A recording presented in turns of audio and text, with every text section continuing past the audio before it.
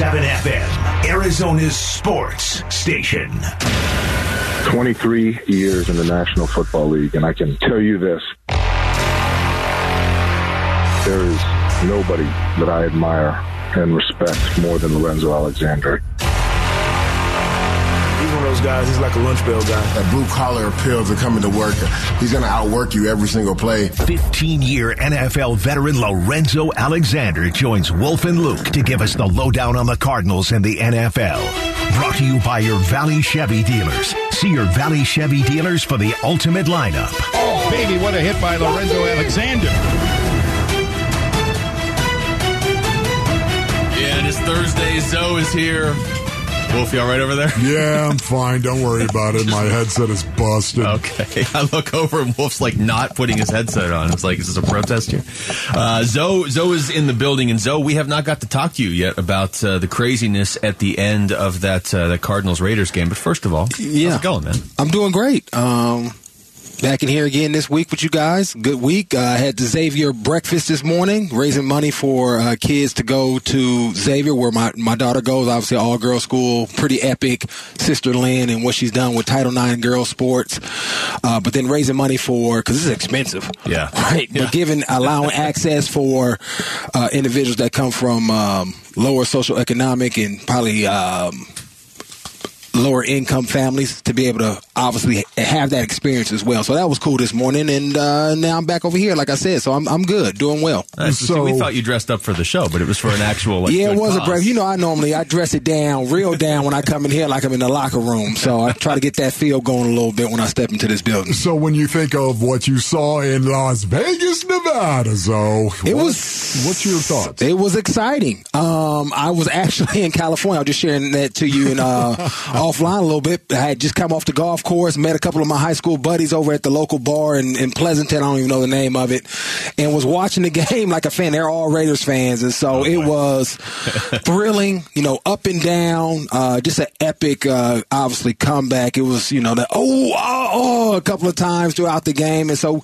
everybody really enjoyed it. There were a couple of 49ers fans in there that didn't enjoy the ending quite so much, but overall, it was an exciting experience and environment in the bar that we're in as we watched that epic comeback. We have been talking a lot this week about Kyler Murray and Byron Murphy and some of the other, the big names out of that game. But as far as, you don't pull off a comeback like that if everybody's not pulling their weight. So, who were some of the other guys that stood out to you? And before we get into that part of it, I wanted to say this, and I know they ran a lot of two-back sets this week. The Chargers this week when we play the Rams, they actually do some two-back sets as well. Can we please hire a fullback and not have tight ends try to be lead blockers? They're just not lead blockers. They're not lead blockers. Please, just get a fullback on the roster. Okay, what are you talking about, though? Because I thought what Sean McVay did was one of the most genius things I've ever seen, because they got a kid who is a wide receiver. Yeah, the wide receiver. He'll stick his face in the fan. I'm going to put him right in the backfield about 3 yards deep. Somebody needs to just lay him out. It just looks so soft. Yeah, I get it. I was actually impressed. I was, because the kid, because he sticks his face in there. Okay, I give it what he said. So we're talking about. I don't want to derail the segment, but we're talking about two different things. Kudos for him to be willing to get back there. Obviously, he wants to do anything to be on the field. Ben Skoranek is who we're talking about. Yes, and put it, and he will throw his face in there. But I wish I was playing weak outside linebacker right now, and they wanted to run lead weak, and they may even get me one time on the okie doke after they run the lead and I sit him down. I know that's what they're setting up on whoever's going to run up in there and want to sit him down a little bit, the okie doke, and it's like a pop pass to him. I get it. I just don't like it. It just looks soft to me when the tight ends and the receivers back there. and they're running the ball. You have the gall? You have the gall to actually run ISO? Yes. Is that what you're telling me? Doesn't want to be blocked by a wide receiver is what I'm hearing. That is a cardinal sin. My coach used to say, if you ever, whether it's a crack toss, lead, he cuts you out. If he ever wins that down, you might as well just start walking to the sideline. They did it over and over and over again against the Atlanta Falcons. Yeah, they did. They went, is that 11 or is it 21? Right. What are you going to count Skoranek as? Ben Skoranek, what are you going to count him as? You going to count him as a fullback? Hey, listen, they went out and they ran schemes. They ran 21 personnel schemes. And so, I know we'll get to that, but they're going to have a theme of the week, when you think about Sean McVay.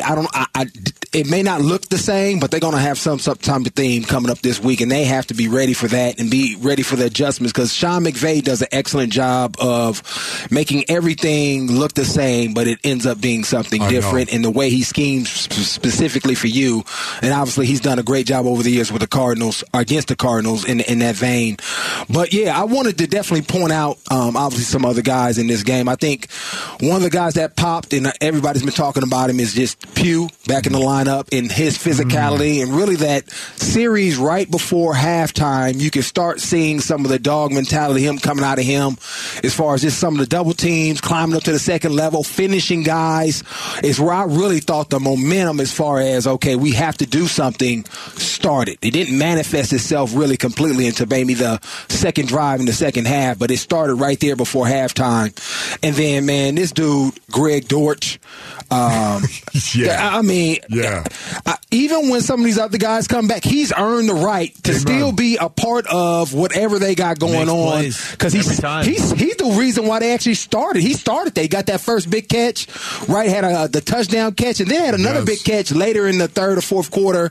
Again, that set them up right before the screen pass to Ertz, right? Mm-hmm. So he has been a vital piece of this. I just really like what he's doing, and so those two guys really, really pop for me. I also thought Zach Allen had a really big time, 2 plays in a row that really set him up to stay in the game. He had a tackle for loss down the red zone, and then the next play was able to get Carr off the spot, pressure him, hit him, because somebody was open. I think one of the linebackers had lost Waller a little bit. On a cross he had ran like a 7 on him, had stemmed him in and then broke it back out for a 7. Forgot the linebacker that was guarding him.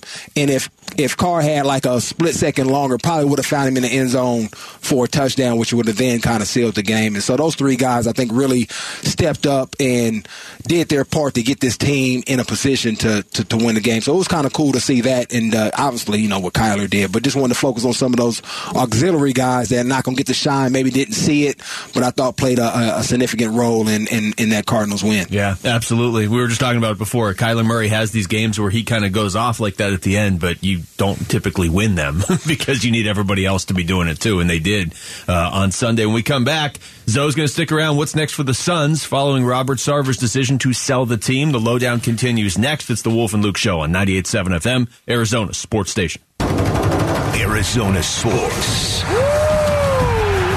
I've never seen nothing like this. Lorenzo Alexander, 15-year NFL veteran. And he is going to get sacked. Lorenzo Alexander, the former Cardinal. The Lowdown with Wolf and Luke. Brought to you by your Valley Chevy dealers. See your Valley Chevy dealers for the ultimate lineup.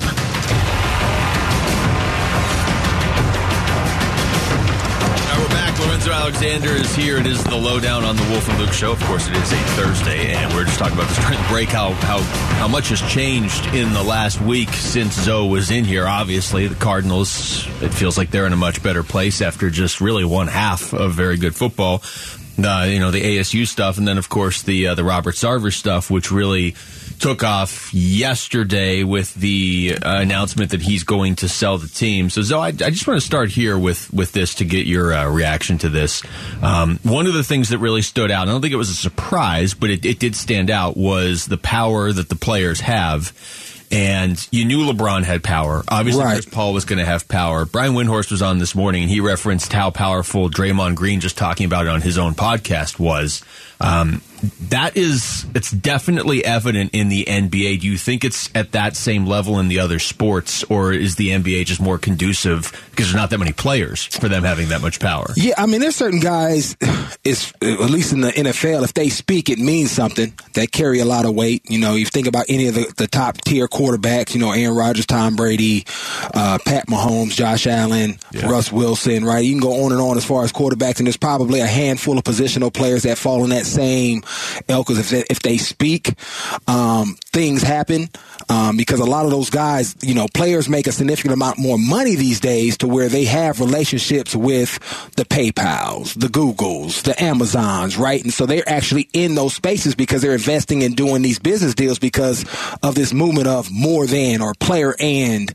And so I think there's a lot of guys. And so when those guys speak up where they utilize, Larry Fitzgerald being another one, right here in the Valley, when they utilize their platform and relationships for now being able to be a part of these discussions and in these rooms, things move. And we saw that obviously with PayPal, and I'm pretty sure there's probably other businesses and individuals that had conversations and things began to move, and that's why Robert Sarver ended up making this decision. Let me just sell, kind of get out of here, get out of it, get out of the limelight. Because as long as he was still going to be involved, it was always going to be a story, and he was never going to now you can kind of move away from it, reinvent yourself. He said he's been moving progress and change, and what that means, I don't quite know, but at least you can now kind of hit the reset button from his personal perspective and then allow the organization to make a shift, make a change, and obviously leadership. Obviously, I hope that this process, as far as who they vet and approve to come in, right, is a diverse group and well represented. When I say diverse, you have black ownership, you have some women in there, you have a real diverse group of people. Because I think oftentimes we hear minority owner and we think minority means like they're minorities, but they're not. They just don't have a high percentage of money invested in the organization. So hopefully whoever comes in, and then they can move forward in a very collaborative effort and establish a new culture here in the Valley that really represents what the NBA stands for and this community stands for. So were you surprised that Robert Sarver agreed or made the announcement to sell the team this quickly? I don't know him personally. Yeah. So based on what people have told me of who he is, yes. I mean, it happened real quick. It's not even like I'm going to try to hold off and try to fight for, who I am and, being a stubborn individual, and also owners and people that normally make that type of money feel. And you can hear it in some of the things that he said. Well, this is not right. It's not fair.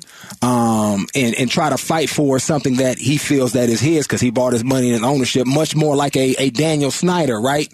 More in that vein, I thought he may have leaned versus moving on quickly and trying to move forward. So maybe that shows a little bit of self-awareness, right, of the situation and what this would end up for him a year later, what it would look like, that he's able to, okay, let me just cut my ties, cut my loss. Well, it's not losses as far as ownership and power, not financial losses, right?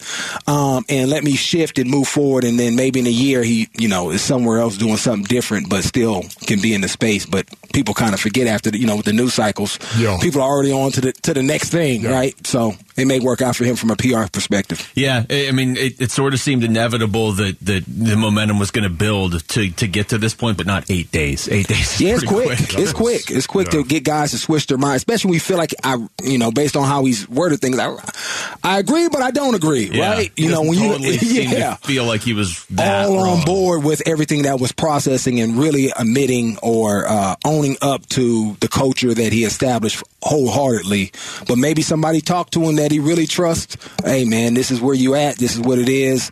You need to move on, and obviously when money's connected to that even speeds up the process as well. You know what's amazing about this, too? You mentioned the culture right there, and it's so important. You know, a business culture, of course. Yeah. Yet every dad that is out there right now, every parent that is out there right now listening, you set the culture for your family, too. Mm-hmm. There is culture that exists on a family basis and a family level just as much as it does for a corporation. Yeah. And it reminds me, whenever something like this happens, though, this is just me personally, but it reminds me, what are you doing, Ron? Yeah. You know what I mean? It's a good reminder to us all. And am I sitting on the sidelines to allow a culture like that to occur, right? Because we're going to point the finger at Robert Sarver, right? But there's a lot of people that were in that room, a part of it, that had the power to speak out on it years ago and hold him accountable so it didn't become this, too. So, again, yes, what he did was absolutely wrong. But as individuals of a culture that we want to establish as a community, we can't allow individuals to do that, even though they may pay our bills, our checks, right? What's more important to us? Because as a society, we're saying one thing is more important than the other. And so let's start acting like it as well in these environments. And obviously, collectively, you can make change. It's not like you got to step out by yourself, because there's a lot of people that stepped out and said, hey, this isn't right. Let's not allow it to happen for, 20 years. Let's step up and stop it, nip it in the bud before it even becomes an issue like this. Yeah, I mean, we were talking about this yesterday. I don't know if you are somebody that was affected by this, if there was really any outcome that was going to make you feel better, right? No. But at least this is not, hey, this guy's suspended for a year, but he'll be back in a year like nothing happened, right? And so now this is something. As far as the timing of it from the team's perspective, I have to think, if Chris Paul wants to talk about this on Monday, or if he wants to talk about this in 6 months, he can. He's got his own platform. He can do it on Twitter. He doesn't need a microphone. But I have to think, as a player, you're glad it's getting taken care of before you even have to go out there and do media day next week. Yeah, because you're going to talk about it on media day. Yep. And then that's pretty much it, because it's no longer a story. It's no longer, well, have you talked to Robert? How is he doing? Especially for those guys that have a relationship and he's still an ownership. You don't have to constantly and, revisit that and what's going to happen. It's over in that one day. You kind of move forward, and then hopefully the team is good, and then people really kind of just push it to the side. Yeah, I was really excited for the players. I really was, because now all of a sudden they can get on to the business of actually being professional basketball players. Right. All that distraction that is out there, of course. I was also excited for the coaches. Yeah. Thinking, now all of a sudden they don't have to worry about trying to frame everything up for these players and try to frame it up so they can control how the players are thinking and where their focus is. They don't have to worry about that. They can just be coaches. I was thinking about James Jones in particular, right, as a general manager. Doesn't have to worry about this right now going forward. Monty Williams, of course, right? Even the staffers that show up can actually focus on doing their jobs. I think this is a step into the future, and that's the direction you wanted to go. Especially for guys like James Jones and Monty Williams, that not only do they have to prepare their players and be like, okay, look, I know you're trying to focus on your actual game, but this is how you got to answer this or handle this or be prepared for this. They had to answer the questions themselves. I mean, James Jones I'm sure he probably will, to your point, Zoe, still get asked about it on media day, but then now it stops being a story that involves James Jones as much going forward. All right, text us your thoughts to the FanDuel text line at 620 right now. When we come back, just how brilliant is Sean McVay? We're going to talk Cardinals-Rams next. The lowdown continues. It's the Wolf and Luke Show on 98.7 FM, Arizona Sports Station. 98.7 FM, Arizona's Sports Station. 23 years in the National Football League, and I can tell you this. There is nobody that I admire and respect more than Lorenzo Alexander. He's one of those guys, he's like a lunch bell guy. That blue-collar appeal to coming to work. He's going to outwork you every single play. 15-year NFL veteran Lorenzo Alexander joins Wolf and Luke to give us the lowdown on the Cardinals and the NFL. Brought to you by your Valley Chevy dealers. See your Valley Chevy dealers for the ultimate lineup. Oh, baby, what a hit by Lorenzo Alexander. Here as we turn our attention to the LA Rams on Sunday. The Cardinals win over the Raiders, potentially a huge momentum boost, but now a thing of the past. And Zoe, I know most conversations with the Rams always start with Aaron Donald. Feel free to start there if you want. But beyond Aaron Donald, what do you think when you look at the Rams? I mean, they're a good football team, especially when you look at their offensive scheme, right? When you think about Matthew Stafford, Cooper Kupp, both running backs, Akers and Henderson do a really good job, and then obviously it's all orchestrated by Sean McVay. And let me not forget about Higbee either. Just watching those are the guys that really pop and that you have to be aware of when you're game planning for these guys. And so when I think about the Rams going against the Cardinals defense, I think about pre-snap shifts, and I think about pre-snap motions.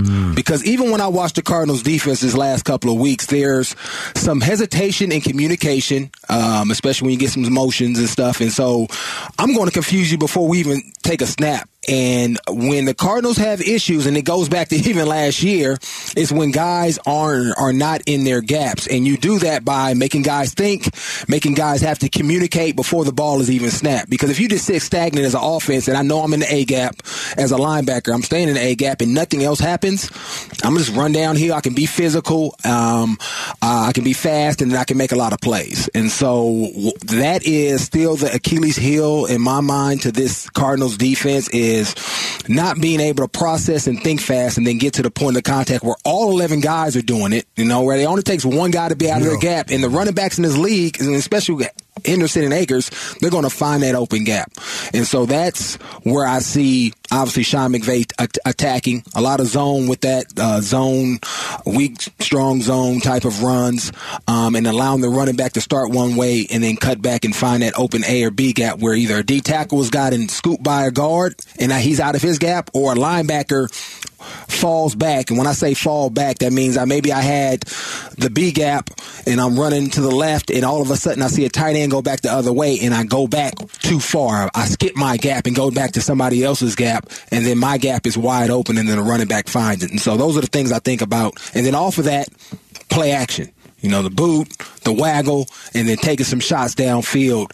Obviously with Cooper Kupp and then Higbee, when they do some high-low combinations where they use Cooper Kupp as the cheese, where Cooper Kupp sits down short and Higbee runs like a dig route right behind him. Everybody's worried about Cooper Kupp, and then here's Higbee with a 10 to 12-yard catch, right? And so those type of things are the things I see that they've been successful with, especially last week. The first week versus the Bills, they had nothing at all, but last week they got into some offensive rhythm. And threw that in there about not having nothing against the Bills. Yeah, of course. We know, you know where my heart lies. Man. I played we'll talk about the park here momentarily, all right? But, it's amazing because when I hear you talking about the Arizona Cardinals defense, of course, matching up with the Rams offense, and I think of the Rams offense with the shifts and the speed motions, a lot of that stuff, I think of Zaven Collins. All right, that's who I think of. Right. I think of the eyes of Zaven Collins in particular, and yet Zaven Collins, I don't know about you, Zoe,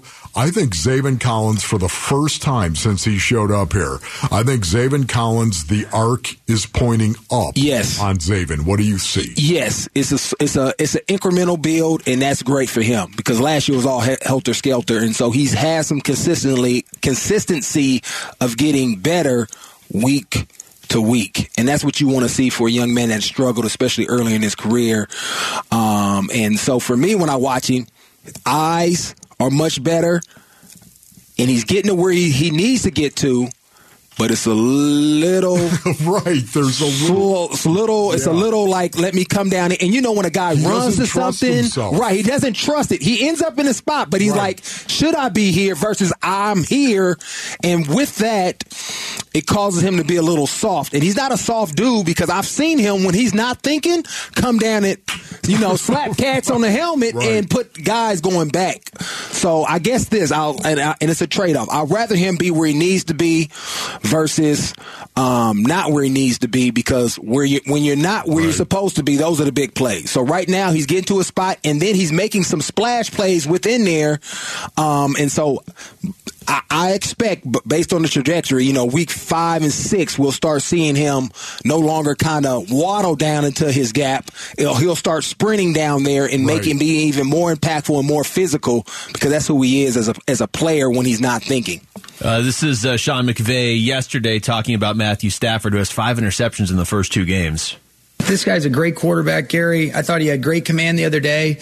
There's so many different things that a quarterback is responsible for before the snap. And, one of the things I've always been so impressed with Matthew is that he's able to come off right after, and he's able to articulate what he saw. It's not waiting until he's looking at the pictures, and he has an intent and a reason behind different things. And then we learn from it. It's no different than if I end up making a bad decision that wasn't in alignment with some of our process and our preparation. So when you're going up against, let's say you're going up against Stafford. I mean, everybody knows what he is. He's been in the league for a while. He just won the Super Bowl last year. Won the Super Bowl last year having interception issues, but still obviously overcame him and won the Super Bowl. How are you defending against a guy like that? Well, you know he's going to throw you a couple as a defender, and so you got to be ready to take advantage of that. You know, I was just watching maybe the first half or so right before we came on, and one of the interceptions last week versus the Falcons, his receiver had a one-on-one. So he's, I'm going to throw this up.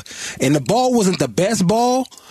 His receiver had a shot on it and just couldn't get the ball away from the defender, but it was a calculated throw. You know, we've seen him throw some real bad ones. Yeah. But that one's more like to what Sean McVay is saying, like, okay, as a player, I saw this. Let me give my guy a chance. It's a one-on-one, 50-50 ball.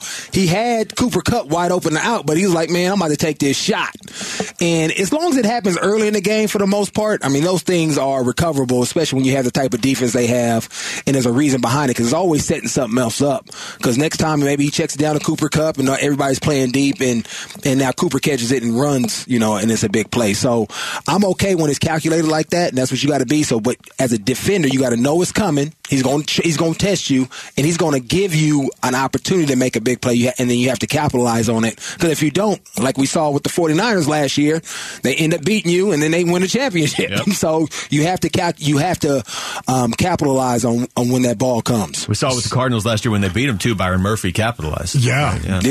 No, there's no doubt about that, man. How much momentum do you think the Cardinals can take from that second half? I mean, are you a big momentum guy? Are you a guy that you think you can actually build? I think individually you can. Yeah, but collectively, I think anytime you win, you're excited.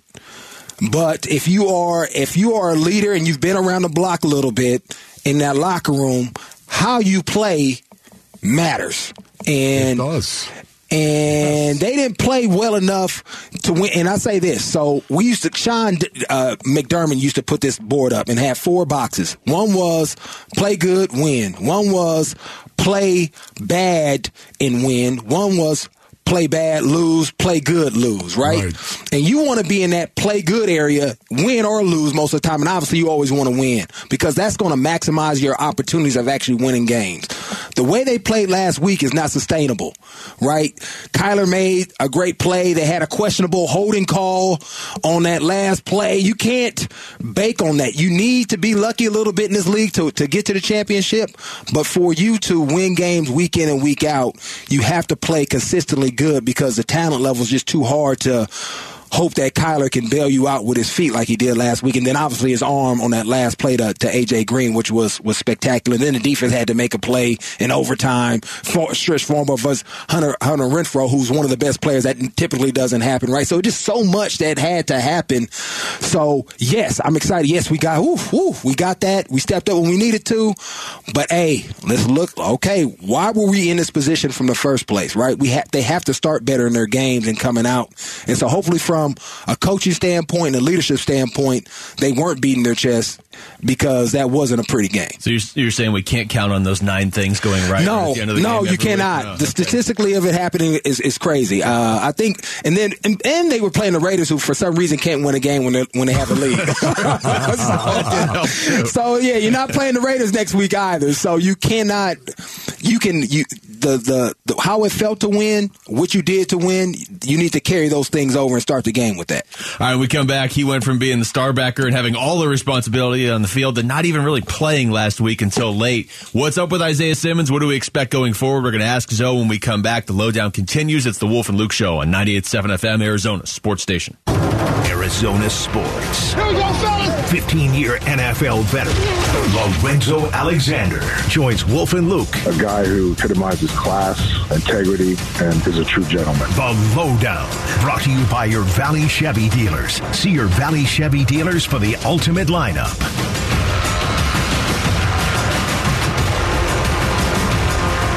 Welcome back to the show. The two players that seem to be talked about a lot on the defense for the Cardinals, David Collins, who we already kind of touched on a little bit earlier, and of course Isaiah Simmons, who came into this season with all the responsibility in the world, and I'm assuming more of that responsibility is going to come back. I'm trying to go full show without saying the phrase green dot and see if they're able to do that. Well, you just said it. But aside from that, it doesn't count. Aside from that, though, just all the responsibility he was going to have on the field this season anyway. So, I don't know about you. I was surprised. I think it was 2 snaps in the first half against the Raiders. And then he comes out and makes a big play in overtime. I mean, he does have that big play capability.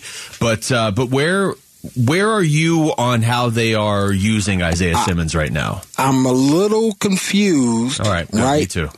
Because you give this guy a lot of praise. Rightfully so, because I thought he was really developing in preseason and just grown as a player. His understanding, obviously to be able to be moved around, but then to go from, I don't know how many plays or snaps they took, 60 plus in the first game to almost nothing or 15, that's a significant drop. That goes from starter to you're kind of a role player and we're going to put you in certain situations. And that can really mess with a player's confidence. And so you end up doing more harm than good. And I don't even know the reason behind it. And so I don't know if he just had a ton of mental breakdowns and then was unapologetic about it. So, hey, we're going to sit you down this week. But for you to take a player like that, give him a significant role, and then he has some I would say last week he had some physical and mental errors, right, that where he got beat, but then to sit him down completely versus just reducing what you have him do and then allow him to go play fast and see what happens, I think can sometimes be a disservice to the player long term, because now, okay, where am I? I made that one big play last week, so does that put me back in favor to now I can be out there because of that one play? Where you can't work. It's about, do you trust him or not? And one play shouldn't say, oh, we trust you now, versus that first week where there were several plays where he made mistakes and so you sat him on the bench. So it'd be interesting to see how they do it this week, but you can't go back and forth with a player because you messed them up mentally and then they start thinking so much and then they really neutralizes his talent and his skill level. Yeah, where are you on the whole, we're going to play you in 5 different positions. Where are you on this?